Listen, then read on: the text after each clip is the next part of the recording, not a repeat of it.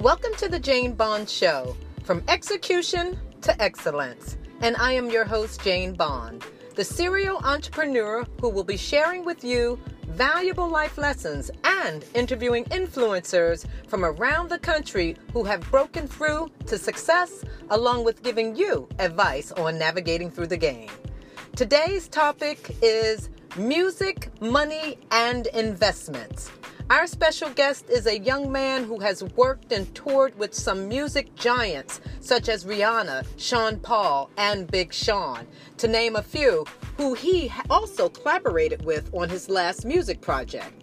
He shares with us what it was like growing up in the inner city of Detroit. He talks about recognizing his love for the arts at an early age and becoming passionately obsessed with mixing and scratching music turntable style. Before sharing his newfound love with anyone, he decided to hone his craft for a year. After a year, his strategy paid off by receiving an opportunity to spin in front of a few DJs, and one particularly that he listened to and emulated. This chance meeting later landed him a job at the local radio station WJLB in Detroit, and later a full-time slot as a DJ, and as they say, the rest was history. Without any further ado, I'd like to introduce you to my special guest, DJ Mo Beats. Hey, Chris, how are you? Hey, pretty good. Great. Everybody, we have Chris Elliott with us this evening on From Execution to Excellence. And Chris is better known as DJ Mo Beats. Yes. Chris, I am so happy to have you on our show this evening. And I want to dig right in because, I have quite a few questions I want to ask you here. Okay, let's get to it. All right. So, Chris, I know you told me that you grew up in Detroit. Tell our audience what it was like growing up in the inner city of Detroit. So like you said, I was born and raised in Detroit on the west side, specifically on Glendale between Linwood and Lawton. And, it was cool. But the one thing is that when I was growing up, I was always into, like, say I was playing baseball when I was younger. I was, like, doing these different after-school activities, taking martial arts in the band. So my mom and my grandma always had me kind of involved in different after-school activities, so I didn't necessarily have a lot of time to just, be getting into trouble. Like, I wasn't just hanging around in a neighborhood because the area that I grew up in, like, just hanging around, you can definitely get into some trouble or doing some stuff that you really have no business doing. So luckily they kept me super active when I was younger, which I think contributed to everything that I'm doing right now. So for the most part, it was good. No complaints, honestly. Everything was pretty smooth for the most part growing up in Detroit. So you didn't find yourself facing any challenges there as a young man? Surprisingly not, because of how I came up and then my path in terms of music. There wasn't a lot of adversity that I necessarily faced in terms of that, because, like, at the time when I started DJing, this was before there weren't really that many other DJs that were even in my age range. So it wasn't like I was competing with anybody. It wasn't like I was like nothing like that. It's like I don't want to jump too far ahead because I would actually want to, like, tell you how I even, like, started with DJing. But even coming up with DJing, there was no adversity or anything that I necessarily faced coming up in Detroit, surprisingly. Right, because Detroit could be a tough city, definitely. Yeah, definitely. So let me ask you this. Were your parents supportive in this career path you have taken? So the thing with that is, like, I wanted to start DJing actually, like, around 8th grade. So the story behind it, my 8th grade was DJ. So back in middle school, I was already playing drums. I played clarinet, saxophone, and stuff like that. And I was already just naturally musically inclined. So, I said, my teacher, he was a DJ. So I would always see him DJing the school dances. So I would just, sit back and just watch. And I was just, amazed. So at that point, I wanted to start, but of course the equipment wasn't inexpensive at all. So after I got to high school, I started asking my mom, like, hey, I really want some turntables. Like, I really want a DJ.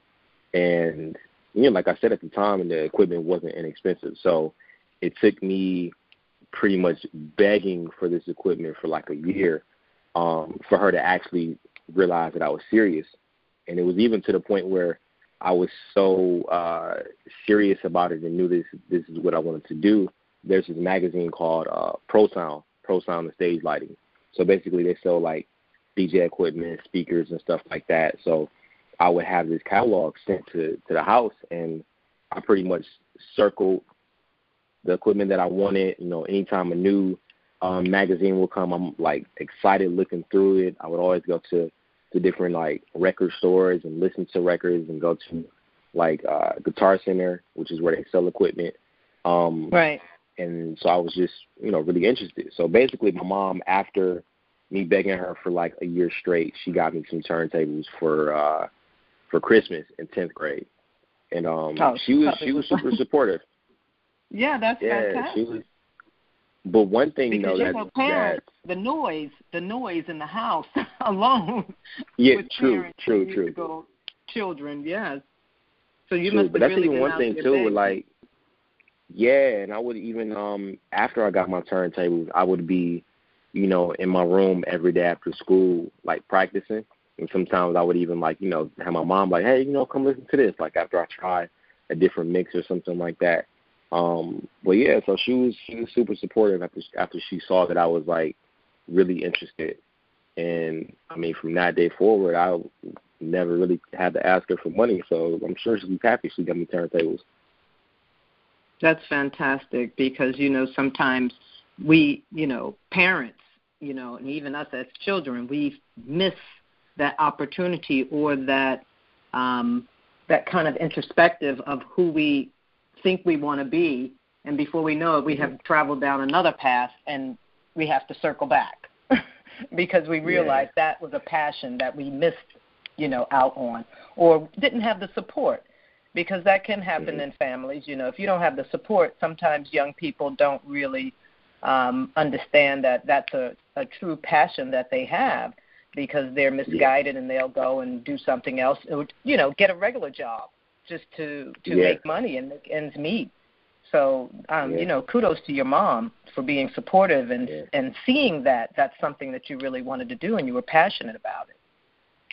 Yeah, and it was actually something that I had no clue that I could get paid for doing that, honestly, when I started. That's the interesting part as well. It was just like, I love music and I want to DJ, and it kind of, it worked out. That's cool. But why DJing? I mean, you were, like you said, you were musically inclined. What kind of, mesmerized you and made you want to go in and, start DJing and scratching and the whole thing? Because I remember back in, I don't want to date myself too much. I remember back in late 90s when I had moved back to New York, and I remember hearing about a school called Scratch. And I was thinking to myself, a DJ school? How could that be? But I distinctly remember that when I decided I wanted to interview you, I started, playing the records back, saying, what can I connect with? And I remember that school called Scratch because we were there and we were doing film and TV and things like that. But I remember DJing started becoming really big. Yeah. So it's actually, like I was saying, because of my 8th grade teacher, but it was, I think, mainly being able to manipulate music in a certain way, like you can using records and DJing. And also, like, a lot of times I would listen to the radio in, like, certain mix shows, meaning, when there's a live DJ on and he's mixing, whether it be, at 5 p.m. or if it's on the weekend and they're doing these different mixes and it sounds like you're at a club. So that part also drew me in, like the way that they would actually mix the records, the way that they would like scratch a certain record before bringing it in. And it would even be points to sometimes when I would be in the car and, you know, say a DJ is on the radio mixing, and I could tell what song was coming up next just by them like scratching the next song like a millisecond, like just a little bit, just because I knew how each song started. Like it was crazy when I think back about it. But yeah, those are some of the things that kind of really drew me in to DJing. Interesting. So after you realized that's what you wanted to do and you were in Detroit, did you navigate through the music scene in Detroit?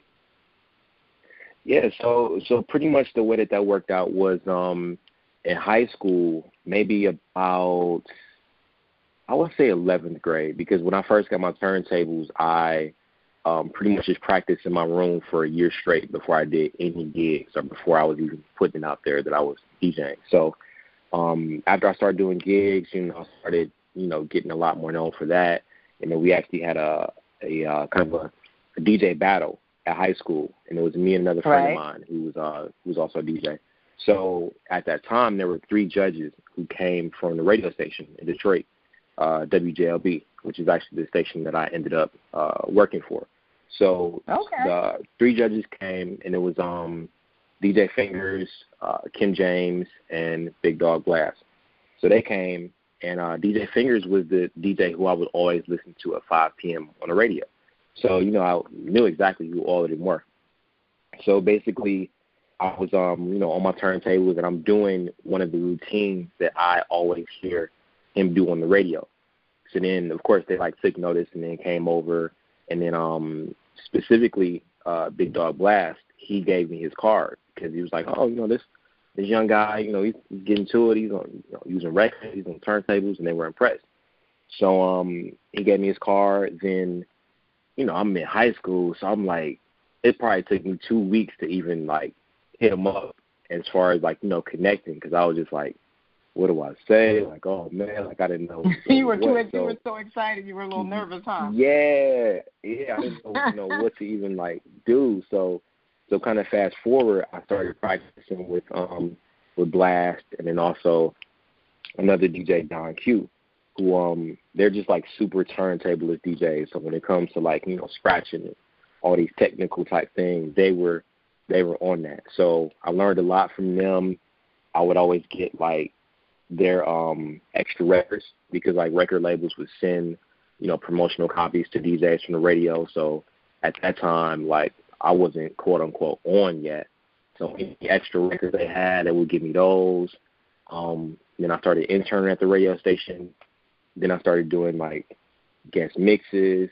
And even when I was interning, I was, like, getting lunch for the program director and an assistant program director, and, you know, picking up the mail for different people and just little, you know, odd ins and outs like that. And then it kind of rolled into me doing guest mixes on the radio. So for, like, holidays, whether it's 4th of July, Thanksgiving, et cetera, I would do guest mixes during that time. And then I actually later on got a full slot where I was on Friday nights after the club at like 2 a.m. Friday and Saturday. And then, that's how a lot of that worked out. And at the same time that I'm climbing the ladder in radio, I was already doing all of the main clubs in Detroit. So, you know, wow, all you of were climbing fast. Yeah, because like I said, at that time, there weren't a lot of DJs even in my age range. So, like, when it came to young DJs, I was the DJ. So, like, all these different clubs, like, you know, and doing different college parties, and it was just a lot of different parties and events I was doing on the regular. So that really helped me build my name and my brand. Yeah, absolutely. And at that point, you were right there at the same time and same place with those demographics. So exactly. You could hang. The other guys were probably tired. They was like, no, we going home. Let the young boy take our place and be out all night. That's really cool. That's exactly it seems like you rocking it. So what made you move to California? You like went straight to Cali after that? Yeah, this was a couple of years later, and this was after so I DJ for our artist Big Sean. So it was a situation where we were on tour a lot and we were doing, these different gigs and everything. Yeah. It is. And before moving, I was in between, like, if I wanted to, I had 3 places in mind. It was like, I was like New York, Atlanta, or LA. And I was going back and forth I was going back and forth about it, but then the rest of the team was already in LA. And then long story short, I ended up making the move, and things kind of started to just fall into place because I was already doing radio in Detroit, and by that time I was doing Monday through Friday at 5 p.m. So I was doing the radio show that I used to listen to back when I was in high school. So what a dream like come I was true. doing, everything just like came full circle. So I was doing that, and then I kind of realized that I reached the ceiling in terms of like, different gigs that I could do and different, as far as like exposure and opportunity. So made the move out to LA. Then maybe a year or two after moving, a radio station flipped and they made it a iHeart station, which is the same as the station I was doing in Detroit. So basically I ended up getting hired on as a mixer for that station when it started. So yeah, everything just started to fall into place, and we were still on the road, still doing tours and everything like that. And I made the move, and nothing really skipped a beat. So it worked out. And you never looked back. So how long ago was that? I would say roughly about 7 to 8 years. Wow. So you've been in the game quite some time. Yeah. So I started DJing when I was about 16, and I'm 33 right now. And it's been my full-time job, like, since I started. 16. Well, you can definitely see that you had the passion and you kept going with it. You never looked back. And that's what I always tell people, you execute what you want to do and you keep moving, and it can't turn out to be anything but excellent. You keep going. Exactly. That's fantastic. So I can see there was no other love in any other career path right now, so we won't even go there. Not at all. Exactly. So I know you travel a lot. I mean, tell our audience what it's like, traveling all over the world DJing. Yeah, it's cool. It's not always as glamorous as people think. Definitely. Just because a lot of times it'll be like food options aren't always the best depending on where you are. A lack of sleep is usually somewhere in the equation. There's a lot of ups and downs to it, but some of the parts that I really like is just being able to go to different places and experience how different people live and, like, different cultures, and it opens your mind a lot. Because if you think about, if you were to grow up in a city and you never leave that city and you never, venture out, there's a lot that you just are unaware of. But when you start to travel to different, cities and different countries and stuff like that, it really started to open my mind. Like, one example specifically was one of my first trips to Africa, and I'm trying to think where this one was. If this was like South Africa or where, but basically we're in a car driving around, and I look outside and there's like kids playing soccer. They're playing soccer in the field, and they like don't have on any shoes, and they just look so happy. And it's like that moment made me think about the fact of like how many things we complain about or get upset about that really do not matter in the grand scheme of things. And it's like they're happy with like almost nothing, and we take for granted so much that we have on a regular basis. So it's just like that moment and seeing that kind of made me think about the fact of like, okay, let me make sure I appreciate everything that I have and stuff like that. So yeah, traveling is cool. I like it. It's amazing that it's actually part of the job, where it's like, some people take vacations to places, but there's different countries that I travel to that, I'm going for work. Like I was saying when we spoke before, like, okay, going to Dubai or Africa or Asia or Australia, all over Europe, just all these different countries, and it's a blessing, Oh, it is a blessing. I mean, that cultural exchange is nothing like it because it makes you pretty much a well-rounded person because, like you said, when you see young people that don't have much and they're happy, I mean, some people don't even have water. I mean, you go to these different countries.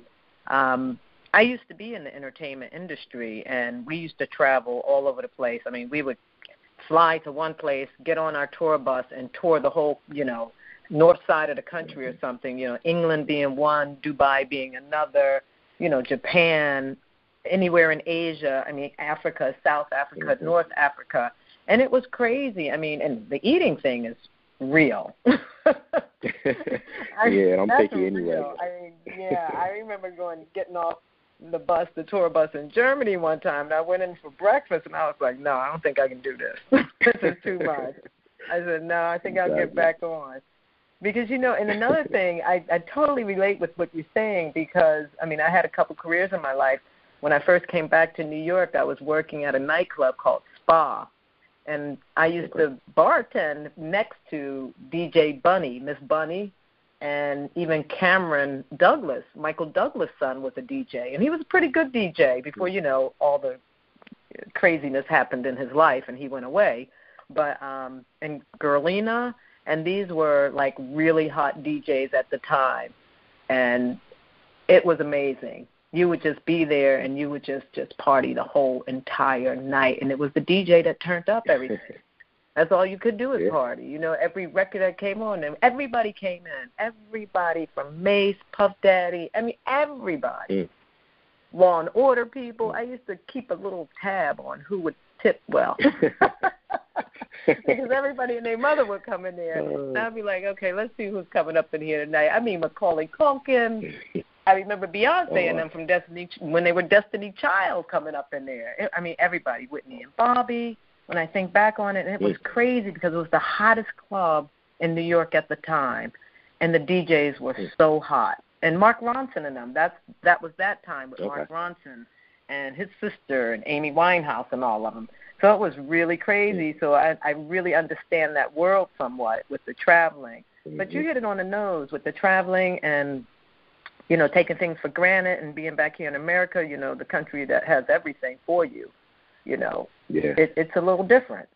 And if you do live in the inner city and you don't get opportunity to go out and travel, there's a big world out there you're missing, a very big world. So, you and myself and, people that have traveled, that's a hell of an opportunity to have because you have a great understanding of, what makes the world go round somewhat and not taking things for granted. So, that's a blessing for us. So let me ask you this. I know you said in one of your interviews that the industry is saturated now, and you feel as though the art of learning how to really mix is becoming null and void. Why is that? I feel like it's possibly because of people just getting into it because they're like, oh, I want to make some money, or like they just want to be popular, or I feel like there's a lot of things that can kind of play to that because now you can go get a computer, you can get the software Serato, you can download some music and you can say, hey, I'm a DJ. But it's like a lot of times people don't take the time to actually study the craft, to actually practice and to actually get good. And I've seen that happen a lot.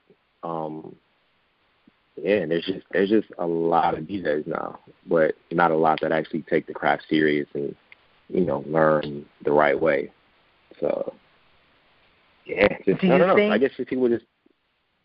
Oh, no, I'm sorry, go ahead. Oh, no, I was just saying I think people just might be doing it for the wrong reason, whether that be clout or they just think it's cool. Yeah. Yeah, it's interesting that you say that because I have interviewed a couple other artists that, whether that be makeup artists or hairstylists, and they say the same thing. Mm-hmm. They say that nobody's taking the craft so serious, and it's kind of difficult for them to even do their work now because you have these people that for some odd reason, they're able to whip it up and do it differently. And it's so many out there, so many hairstylists, so many makeup artists, and I think that's probably going across the board, with our digital age. Yeah. And also social media. Yeah, and I was going to say the actual barrier to entry is a lot lower. Like you don't have to get as much to start as back in the day. Like as far as like, it's just making it a lot easier. Like in comparison to when I first started, I started on vinyl. So it's like thinking about, okay, I have to invest in this equipment. Then I have to go to the record store and actually purchase records. And it's like with everything being digital now, or you can just get a controller, which is meaning like you have everything in one package. It just makes it to where you don't have to buy as many things and you can, jump in the game. So right. That's the difference too. It's still honing your craft and becoming good and then becoming one of the best. You still got to get there. That's what I say. Yeah, the same thing in my business with real estate. I hear a lot of people, they come to me and they go, how do I break into the luxury game? I'm like, this is not something you break into. You got to grow up into this one. It takes time to do this, and Definitely. You got to live luxury to understand it. You can't go and just buy it. Luxury is options. So that's something different. So I get it. Yeah. So was there ever a breakdown before the breakthrough to success for you? I have to think about that. Not necessarily, like not in terms of like with my DJing, because like I said, everything kind of went from me doing a lot of clubs to me doing radio to then more clubs, then connecting with Big Sean, and that's like starting to tour and everything. So there wasn't really a point where it's like things are going terribly or anything is going bad. Like it's been a slow, it's been a gradual progression. Like it definitely wasn't something that happened overnight and I'm like, boom, I'm there. But it was just like gradually over time, things started to like, progress and get better. There's a lot of things where I've just been learning along the way, but I don't think I would necessarily say a breakdown though. Right. Yeah, just a gradual progression for the most part. So it was pretty much smooth sailing and staying consistent and keeping your head in the grind and, honing your craft. Yeah, just really just staying focused on what I was trying to accomplish and get done, and not necessarily being worried about what everybody else was doing or competing with anybody else. Like that's one of the main things. Well, when you're only competing with yourself, that's the best way to do it, because that's what Indeed. takes you there. Yeah. Right. Mm-hmm. So walk us through going on tour with a Rihanna, Sean Paul, Kanye West, and, working with Big Sean. Yeah, so... I mean, these are huge names in entertainment. Yeah, definitely. So a lot of times, so kind of which aspect do you kind of want to touch on in terms of touring? Like, because I feel like there's a lot that can probably be So how do you covered. get it started? I mean, a lot of people know you're out there, you're in the back to the side, and you're like the support team. Yeah. So I mean, a lot of it usually ends up starting with like just rehearsal, like me along with the band, and we're just organizing how the actual set is going to be. Then Big Sean will come in and we do our rehearsals for a couple of weeks, and then we're out on the road, and it's just pretty much city to city. And it's interesting because it's a different city every night, but most of the nights it's the same set list. So it's like, we're doing a lot of the same songs like over and over. Like sometimes it feels monotonous, but it's dope because you get different energy and different vibes from every city that you go to.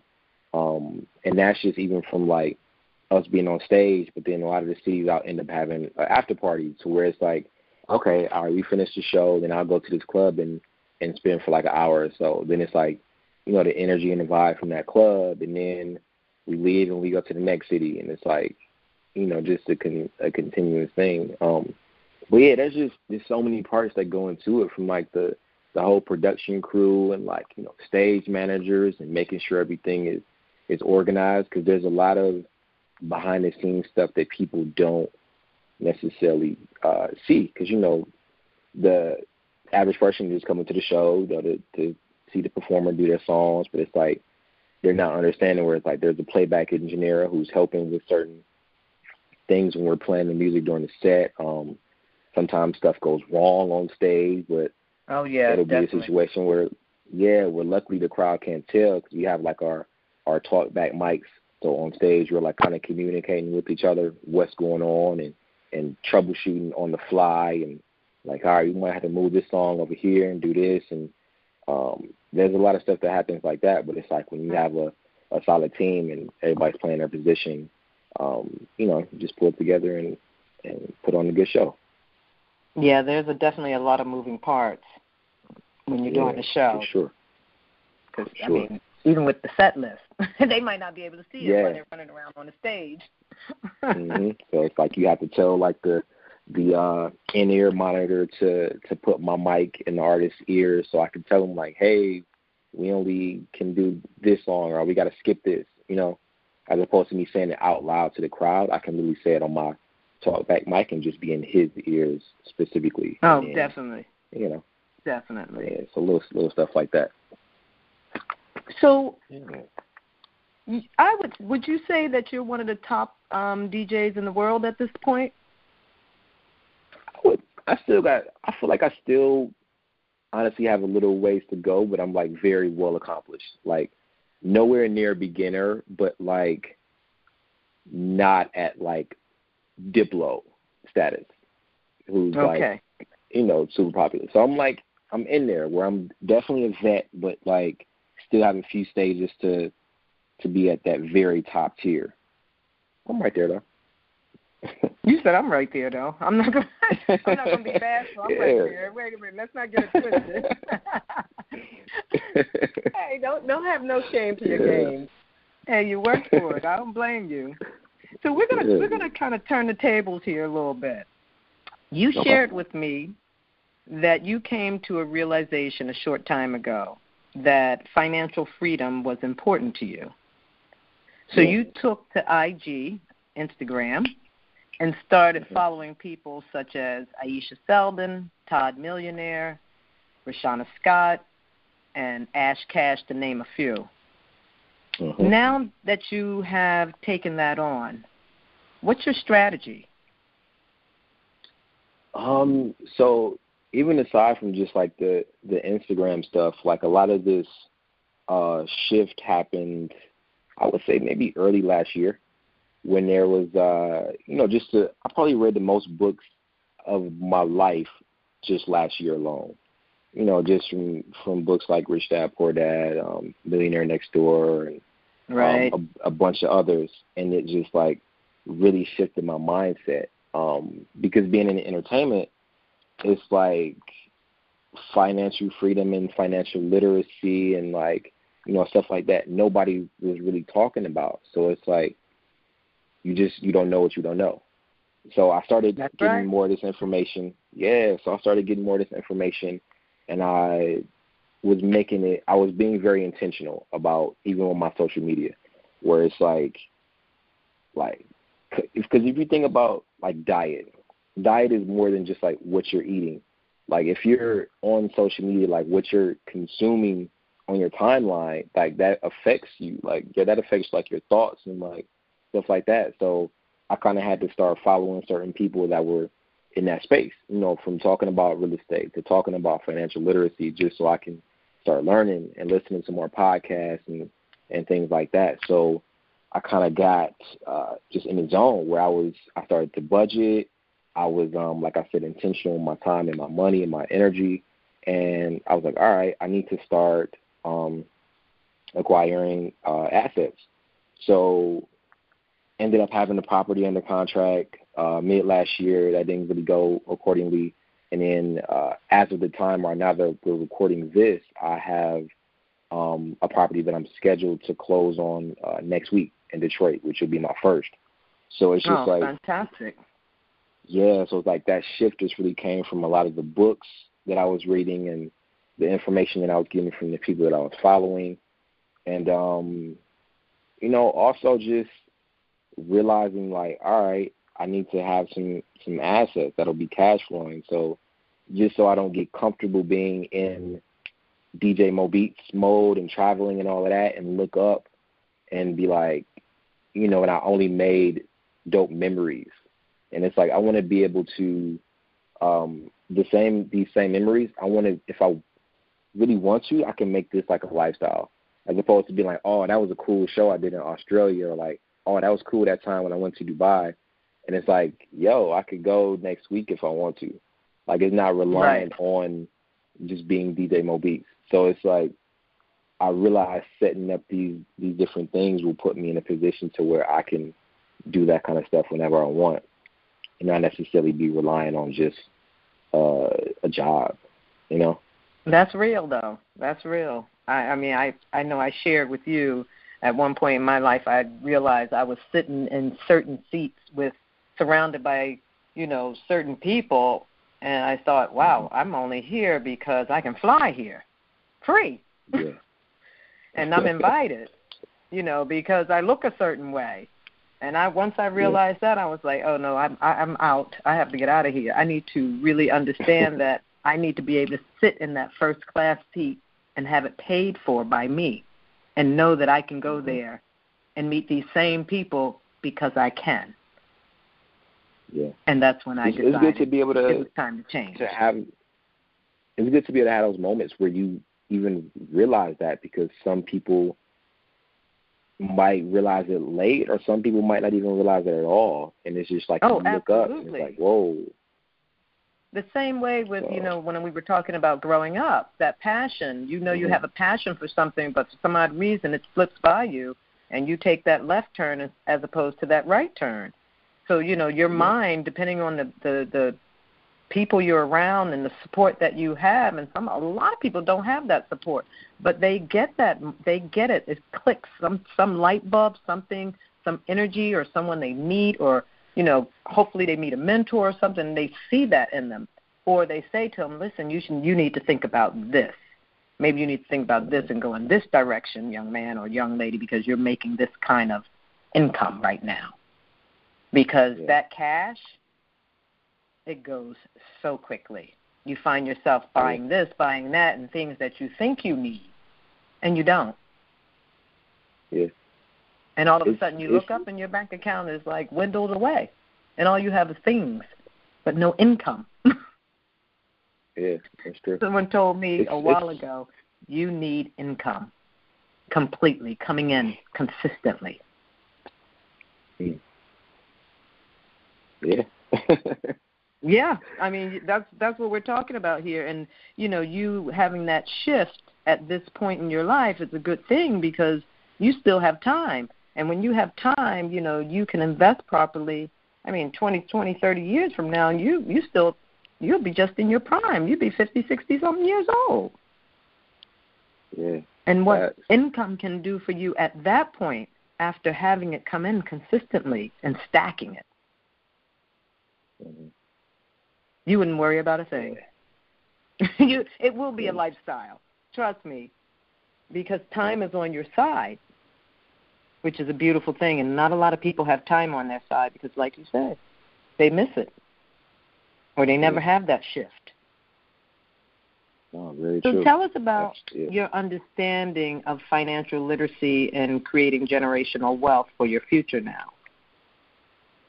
I mean, a lot of it that I've just from the information that I've been getting, it's like I've realized I need to have rental properties, like whether that be single family or multifamily, just something to where it's bringing in money every month.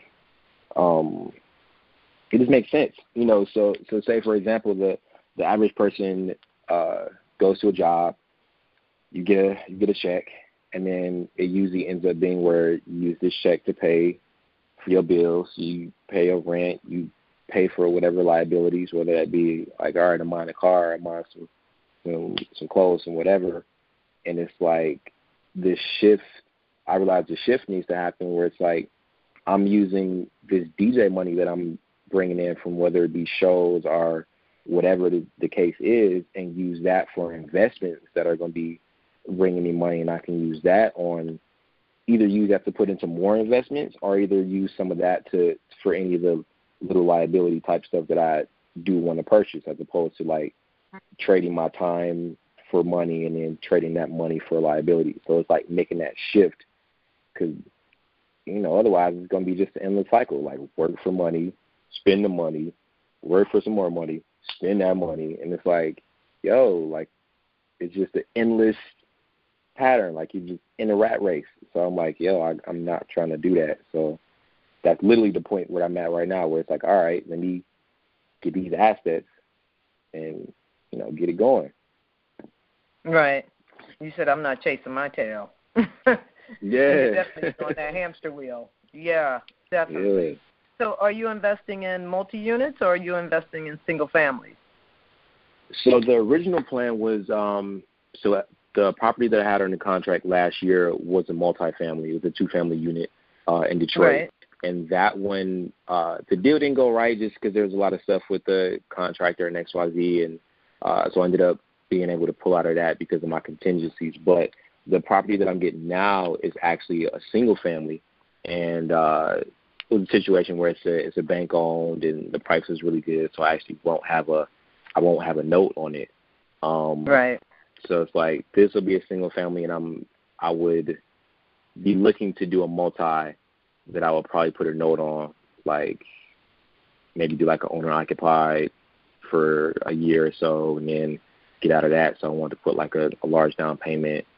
So yeah, that's kind of the strategy right now. It was mainly get this first property, and I'm just happy it's a situation where I can get it, and there's not a note, and I still got other options for the next play. Yeah, that's fantastic because, having no note, you can take that and transition that, refinance that, and go after the multi. Because that's the game. Especially when when you can go in and buy something cash, and then you take that cash that you have in that property, take it out, and go and buy the next one. Buy your multi-unit, 6, 8, 10, or whatever, and keep it coming. Yes. That is definitely the name of the game. Yeah. You're fortunate to be able to do that. A lot of people can't do that. But when you're able to do that, that's a smart move. That's definitely. And it's like realizing that all of this is possible while things are in a good place, as opposed to if it was when things are on a decline, whether it's like, shows start to like slow down a lot more, or I'm not in a position where I'm scrambling right now. It's like things are still going great. So while they're going great, let me adjust and move accordingly. So it's like it's perfect timing for it. And like I said, I've really been locked in it's been like close to a year now. So yeah. Yeah, and that's fantastic. And I know you're buying where you grew up and everything in Detroit, but there's other places you can buy too. You can buy outside of that. Exactly. You hire the right management company and get it done. It's a smart move. And you're right to come to that realization now when things are good, as opposed to things kind of going sideways. Smart move. Yeah. So yeah, you've been reading your books and you've been listening. Oh, for sure. Right. The way people get excited about like Netflix shows and stuff, I get excited when like a new podcast drops. I'm locked in, especially living in LA. Like I'm always listening to podcasts and audiobooks in the car. And when we being a DJ, you will be surprised to know that I barely listen to music in the car. It's usually an audiobook or a podcast, just because I'm like, this is time that I'm spending in the car traveling. I might as well like be learning something. Let me get some knowledge right now. Absolutely. I'm the same way. I don't even have Netflix, so I don't know. I don't even know. I don't know what's on. People telling me about this show and that show. If it ain't Law and Order, I don't know what it is, because that's the only thing I see that comes on the TV. But other than that, I am in my world of podcasts, my world of real estate and finance, and that's what makes me tick. I get excited trying to find out what's the next building I want to buy. So, I don't even think about that. Right? I mean, that's what it is. Mm-hmm. You have to prepare. We all have to prepare. So let me ask you this. Are you interested in getting married or starting a family anytime soon? Like, that's one thing I feel like with this line of work in terms of relationships, because sometimes with the travel schedule being so hectic, and if it's someone who, like, just say, for example, if you're in a relationship and your partner has a 9-to-5, but then I have to travel a lot, or if I'm like always going on holidays and stuff like that, it makes it kind of difficult. And that's actually been like a downfall in the past, just because like it would be like a lot of holidays where it's like in a row, where it's like, oh, like I'm in Abu Dhabi 2 years in a row around Thanksgiving because there's the F1 race out here and we got a show. Right. So it's a difficult situation, but I feel like this point, I don't know, it's like work right now. Like I'm trying to get these assets right now. I'm in work mode. Right. Yeah, like I'm in work mode. Assets, I guess that question. I asked that question only because, now that you have delved into understanding a little more about financial literacy and, beginning to start to create generational wealth for yourself in the future, the question would be, how would you teach and prepare your children on creating generational wealth now that you have delved into it and have somewhat of understanding and beginning? I feel like it would be mainly kind of the opposite of the majority of the stuff that we're taught in school. Because I feel like when you go to school, it's like they teach you like, okay, like get good grades, get good grades, go to college, get a good job, work that job, and get your retirement and that, like all of that. It's like I feel like in school we're kind of taught and programmed to be employees as opposed to actually being a boss. Like, all right, come on. That part. So it's stuff like that. Like I really feel like definitely in school we kind of get programmed. So it's like just making that shift. Just now also with a lot of the information that's available on the internet, I feel like more people are getting hip to what's going on, just because you see a lot more people that look like us that are doing these things, and you realize what's possible. So it's like, okay, like the norm is not where you want to go. Like at this point, I'm trying to go the opposite way of what everybody that's quote unquote normal is doing, because obviously normal won't get you great results. So it's like, all right, let me lock in, put some plays together over here, get some assets. Like those are the things that I feel like are, pretty important right now. Just all the things that I wish I would have. All the things that I wish I would have known when I was younger.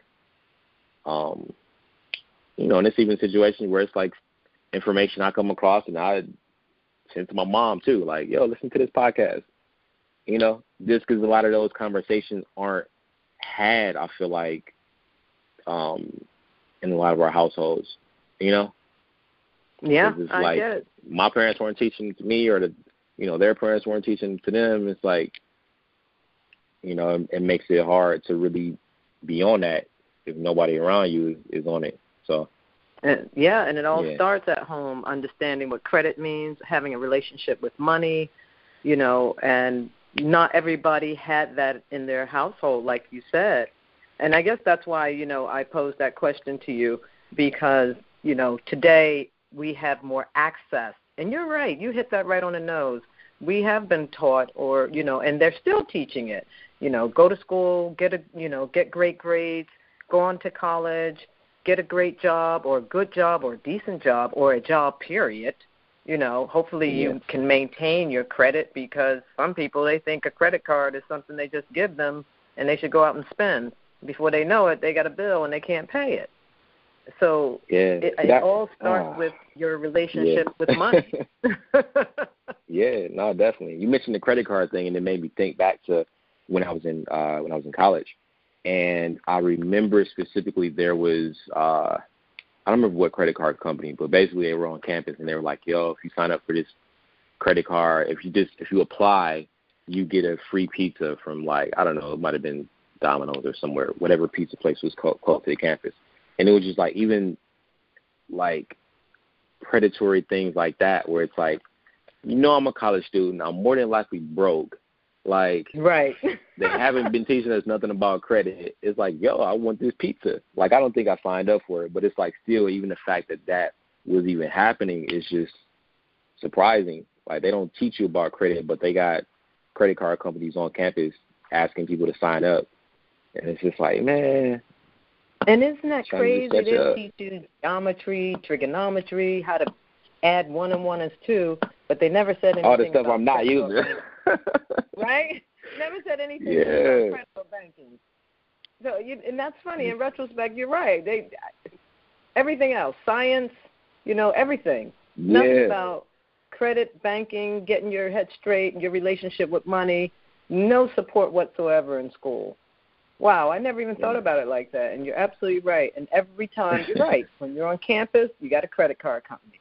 Get your credit card, you'll be able to go and build they'll say you can build credit by getting it, but we still didn't understand what that meant. Yeah, exactly. So a credit card was like free cash. I'm going shopping. Oh, so you think. Right, so you think until you try and go buy a house. And even the house thing, people think, I got to go buy, I was telling my nephew, he keeps telling me, I want to buy my house, I want to buy a house. I said, baby, you want to buy a building. You don't want to buy a house.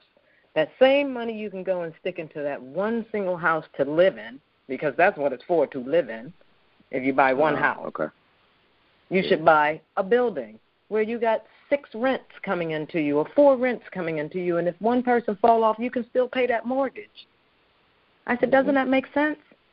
Oh, yeah, that does make sense. Well, stop telling me about you are so desperate to buy your home. Rent an apartment until you're ready to buy a building. And that's what I tell them all the time. Yeah, and the thought is like, all right, I'm going to buy my dream home. Yeah. Okay. Yeah. That's how they get there. Yeah. They want to buy a dream home. It's like, buy that building. Let that building buy you the dream home. Because it's all, it makes sense. It's available. It's the one mistake you make when you go and live in that home, and the only person paying for it is you. What if something happens? Exactly. You realize. Yep. And that's the trap. True. That's the trap. And, I'll share this with you. I'll never forget when I realized my mother and my parents, my grandparents also, they were so happy when they paid their home off. 30 years of paying a mortgage, and they didn't know any better. 30 years, they didn't pay for the house 3 times. In some cases, 4 times. Because you don't know any better. If you don't know, you don't know. If nobody tells you. And that's the unfortunate, that's the unfortunate part. And like you said, now there's so many people in this space that look like us that are trying to reach out to us and teach us. I mean, reach one, teach one, or teach one, reach one, however way you want to do it. But it's so important for us to help each other with that. And there's quite a few people. There's no excuse today. Yeah, the information is everywhere. It is everywhere. It's like you said, you traveling the world, you doing your thing, but you had a mind shift. You said, wait a second, I need to put some of this away. Yeah, because it's kind of easy to get to get caught up in your daily routine and things kind of get monotonous. And it's like, all right, like this is like feeling like this is what I'm supposed to do. Like, all right, I go to work, I get my money, I buy this, I spend on that. And you know, you look up and like we were saying, that shift happened where it literally was like I woke up. It was like, all right, everything I've been doing, that's not it. Let's change this up. So, yeah. That's awesome. I take my hat off to you because not everybody, like I said, not everybody gets that light bulb turned on when they're out there because things are moving so fast. You can look up 10, 15 years has passed by. And you're like, wow, what did I do with it all? Yeah. Yeah. That's very true. I mean, that's awesome. That's awesome. I hope, you know, one day I run into you in L.A. I'm going to tell you something. I hope I don't get in trouble. I was looking at one of your YouTube videos, and you were like with I hope I'm saying his name right. XA Tracks, or is XA Tracks? And you guys were in Paris. I can't remember. Oh, that was A-Track. Yeah. That was for doing Kanye's fashion show. Yeah. You killed him. I appreciate it. It's funny. That's actually one of the DJs that was on my bucket list as far as, like, you know, he's one of the guys that I looked up to coming up. So, like, there's A-Track, Jazzy Jeff, and Qbert. So, like, that was a moment where I had to ask him. I was like, yo, we got to get a session in. He was like, cool, let's do it. Oh, well, you know, you blew him out the water. I appreciate it. I was in my office, I was listening to it, and I was like, wait a minute. I was just about to turn it off, and I saw him, and I was like, oh, wait a minute, that's not DJ Mo Beats. I said, who's this guy? And then I read it at the bottom. I said, let me write this down real quick. And then he was scratching. And I was jamming to what he was doing. And then all of a sudden, you was like, yeah, let me get in. And when you got, I was like, dude. Yeah, that was one of those bucket list moments. So you like, all right, you got to do this. Because I know Big Sean was right behind him. He started jamming with you. Yeah. That's funny. I'm sorry, A-Track, but, you know, look, I have to give it to where I saw it happening. Oh, yeah, it was cool. It was really cool. I was like, okay, he's killing it. Yeah, I miss the entertainment industry. That's an awesome industry, no matter which way you come from. And you're so right about there's so many moving parts, you know. I mean, I was a manager, so I kind of stood back and watched everything happen, and my job was to handle the talent, of course. Yeah. But, a lot of moving parts in this business. So, yeah, you guys are doing it out there. It's awesome. Mm-hmm. So I have another question to ask you. Give us a little bit of, you know, a walkthrough in the day in the life of DJ Mo Beats.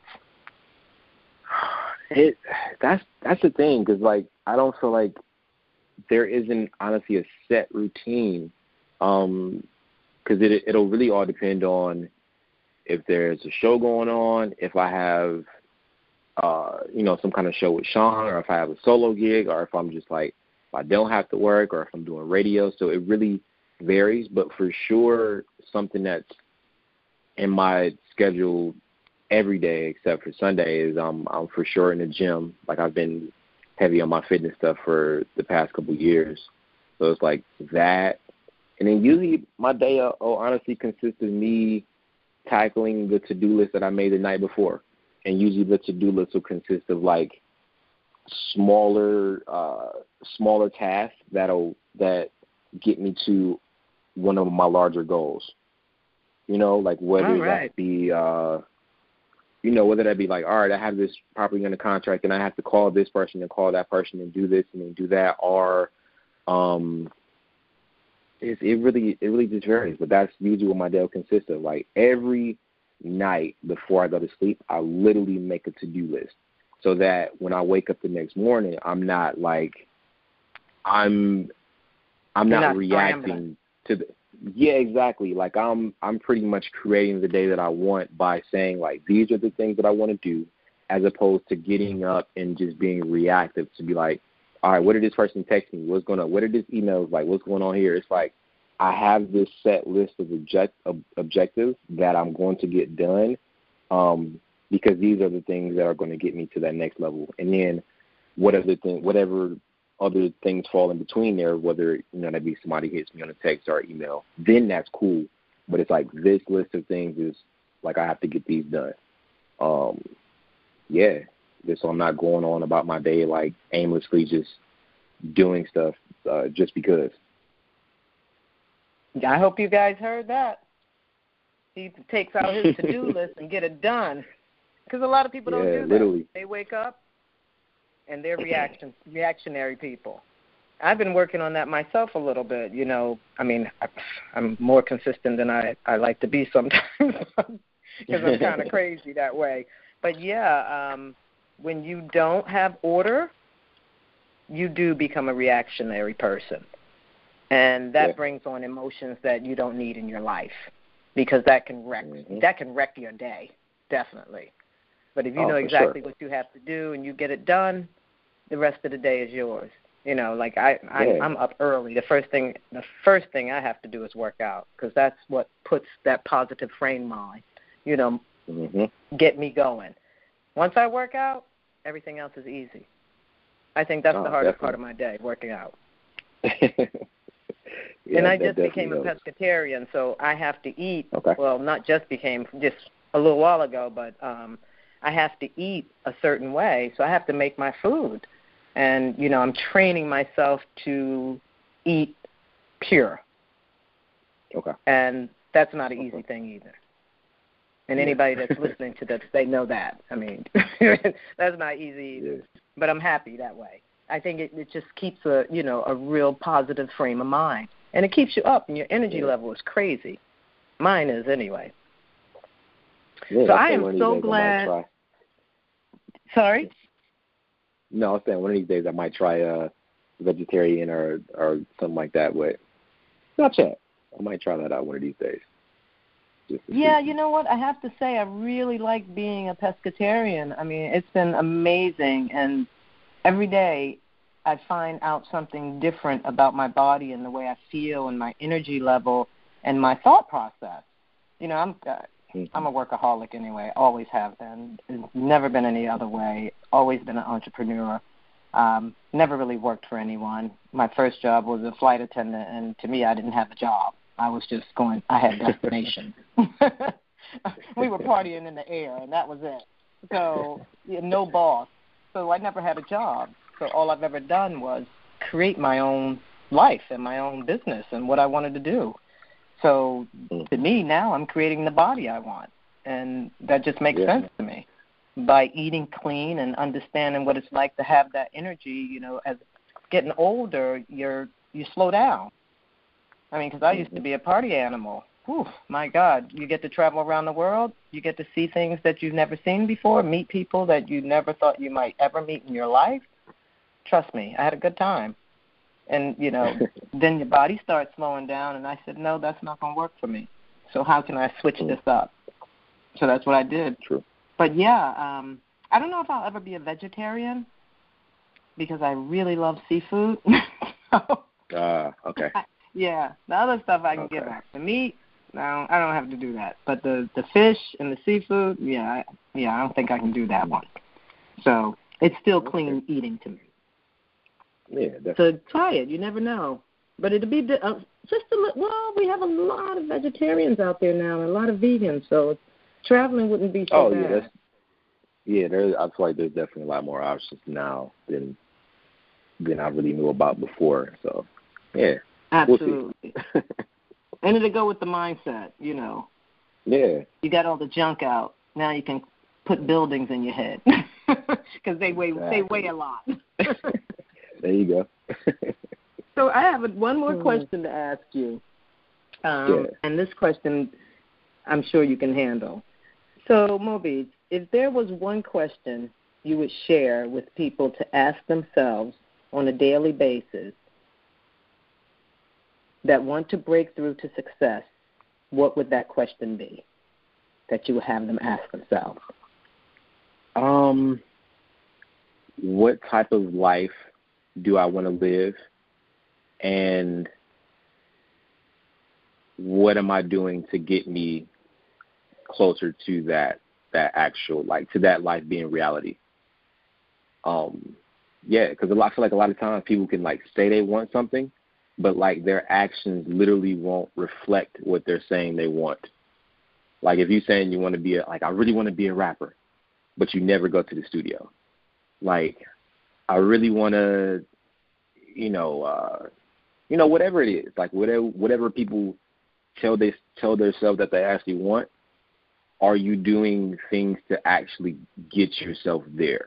Because it's easy to just say it, but it's like taking action is a lot different. So, yeah. Boom. You said it. Taking action is entirely different. Yeah. Because that's the $50 million shot right there. You take action, nothing can't, stop you then. It all falls into place as long as you keep taking action and staying consistent. Exactly. Yes. It's been really fantastic having this conversation with you. You brought back a lot of memories for me, especially the party scene, especially when I was doing my little research on you. And tell A-Track, I didn't mean anything by it, but you did kill him. It's all good. I hope to get to see you one day in L.A. When I come out there. I'll probably be out there in a few months. I'll definitely look you up. Okay. Maybe we can have, break some bread together or something. That'd be great. So, DJ Mo Beats, tell our audience how they can find you on social media. Oh, yeah. So everything is DJ Mo Beats. So DJ MOBEATZ. So Instagram, Twitter, Facebook. I'm most active usually on like Instagram and Twitter. So those places, that's where you can find me. Well, guys, you heard it from him. You heard it from DJ Mo Beats. You can find him on all social media platforms, and hopefully you'll be out there somewhere where he's DJing because he is dope. Yeah. All right, DJ Mo Beats. Hopefully we'll get to meet each other soon. And I wish you all the luck on the, getting that building and the next and the next. Yes. Thank you for being on From Execution to Excellence, and we'll talk to you soon. All right. Guys, I hope you enjoyed that interview with DJ Mo Beats. It goes to show that no matter what industry you embark on or what career you take on, it is imperative that you learn what generational wealth means and financial literacy. It will sustain the lifestyle you create for yourself. Once again, I'd like to thank you for being with us on From Execution to Excellence, and I am your host, Jane Bond. You can find DJ Mo Beats on Twitter and Instagram at DJ Mo Beats. That's DJ MOB as in boy, EATZ. Thank you for being with us, and we'll see you next time. Do not forget to subscribe and write us a review. Talk to you then.